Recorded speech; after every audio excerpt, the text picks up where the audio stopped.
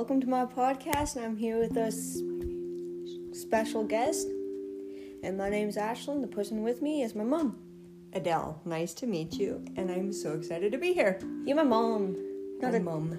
Yes, you're my mom. Okay. So for today, we're going to be talking about the creation or creating of a creature type thing because of Frankenstein. The creating of a creature. Well, I can take that back to creating kids. Just teasing, I know, kind of sick, but it's true. What I picture in my mind, and this is how I want to relate it to Frankenstein, is that we take parts from our ancestors and we throw it into one. Kind of like Frankenstein getting different body parts from different people, building one being. Yeah, you're weird. Okay, I may be weird, but you gotta stick with me on this. Okay? Think you. If I look at you, in particular, you have parts, you have parts of me and your dad, right? Yeah. So you have half of me, half of dad. Yeah. And then you have a quarter of your grandparents, so 4 grandparents. You have a 16th of your great-grandparents and whatnot. And it goes back so many generations. But the color of your eyes may not come from me. They may not come from your dad, but they may come from your ancestors that date back in time.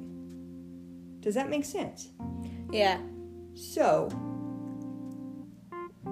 even though you have very little bit of their DNA in you, whatnot, you still get that part from them.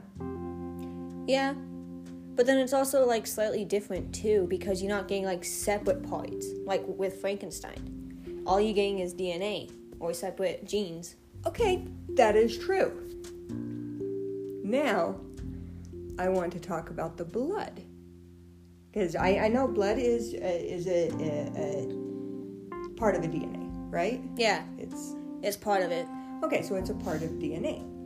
So, let's take into account your sister Anna.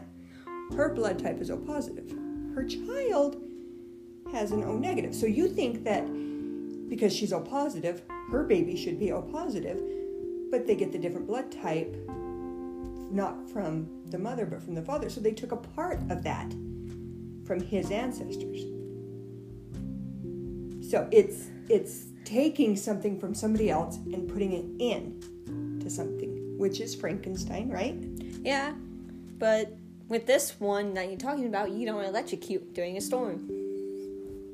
Okay. Random fact. That is true. There is no electrical anything that came. There's nothing like that. There's no sutures. There's no having to dig up graves. Okay, but no. I mean, it's not a grave, as in what you're thinking of. But I mean, if you look at getting parts from your ancestors, it's kind of like you are digging up that grave. That is true. Right? Yeah, you are kind of. You are getting different parts from them. You're getting different parts. So my sister Jocelyn looks just like my great-grandmother. She never met my great-grandmother. But I have an old picture of my great-grandmother, and when I put the two of them together, they look identical. But how much separates them?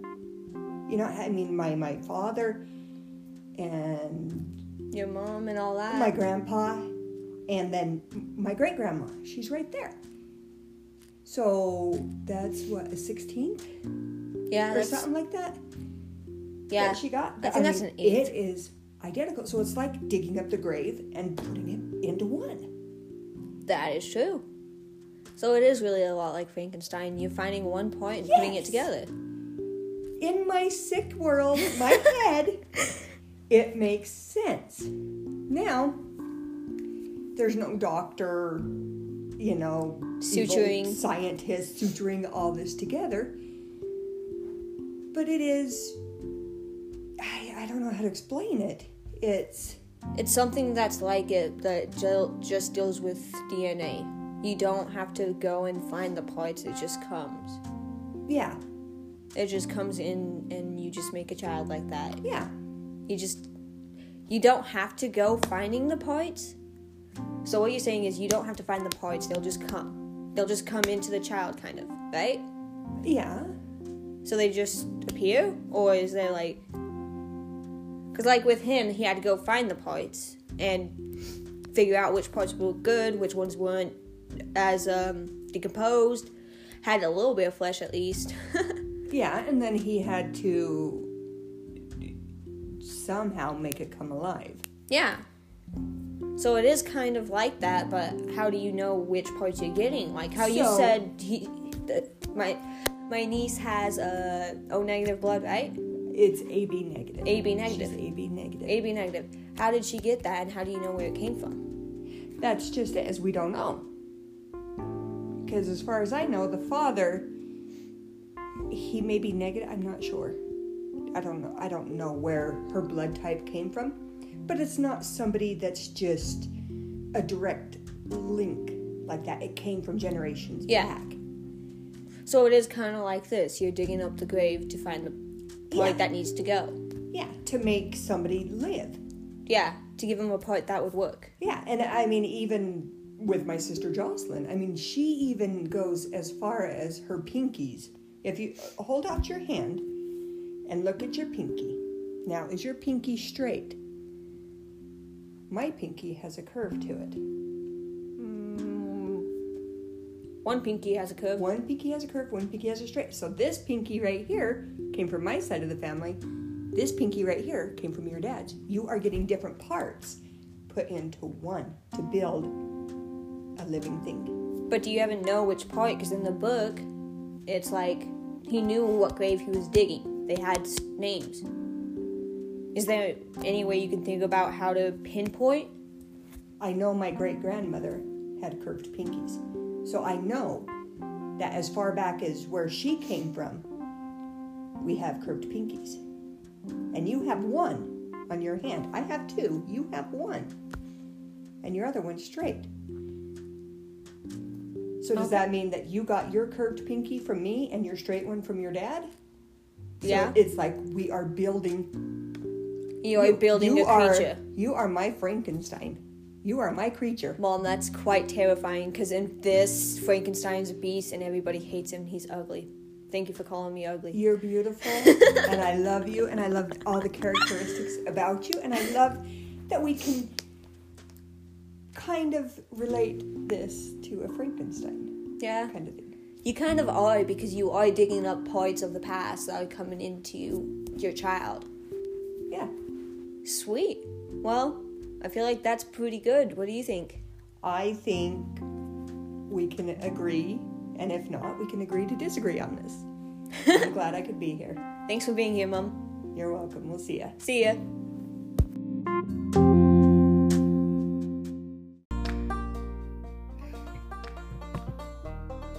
Welcome to my podcast. I'm Ashlyn, and I'm here to talk about Color Guard. To be honest, this is one of my favorite sports, and it's an amazing sport. But you do need to know right and left, or else you're gonna end up in a bad place. I found that out. And so, this will be about when I first started. I knew nothing really. I've only done it a few times, and all of a sudden I'm having to learn 2 songs within 1 week. One is Fight Song, and the other one is On the Verge. So to learn those songs, I had to learn Heart, Sweeps, Drop Spins, Money, Hand Toss, and Singles. It was hard to learn all those routines in about 1 week. My first coach, Coach Morris, was like, "Hey, let's teach you doubles the next week. You can do that, right?" Yeah, that was the worst mistake of my life. But no, on Fight Song, it's about 48 counts, each 8 counts, so about 6 8 counts. It wasn't hard. On the Verge, you had this complicated money hand toss. It's when you would hold your hand down with your palms up, the flagpole would go between your index and your thumb, and then be like, "Hey, give me money," and then you would throw it up in the air and be like, "Let's hope I catch it." So that was a lot of fun to do with the Verge, because you started from under your armpit and you did 180 and you tossed. I hated that. But yeah, it was a lot of fun, to be honest. I still miss that. It was fun. But nah. And then we had our first competition not too long after that. We were doing Muse. Oh, I can't listen to Muse anymore due to that because it was horrible. And I had to run from like the 40-yard line on the left side to the 25 on the right side within like 24 counts. Oh, let me tell you, my thighs hurt. You had to squat and keep your back straight while spinning a flag. And you ran like that, and you gotta make sure you don't bounce, so you're over here having to keep a constant squat, and it sucked. And it killed your legs. But yeah. And then she was like, hey, look at Ashlyn, she can do it.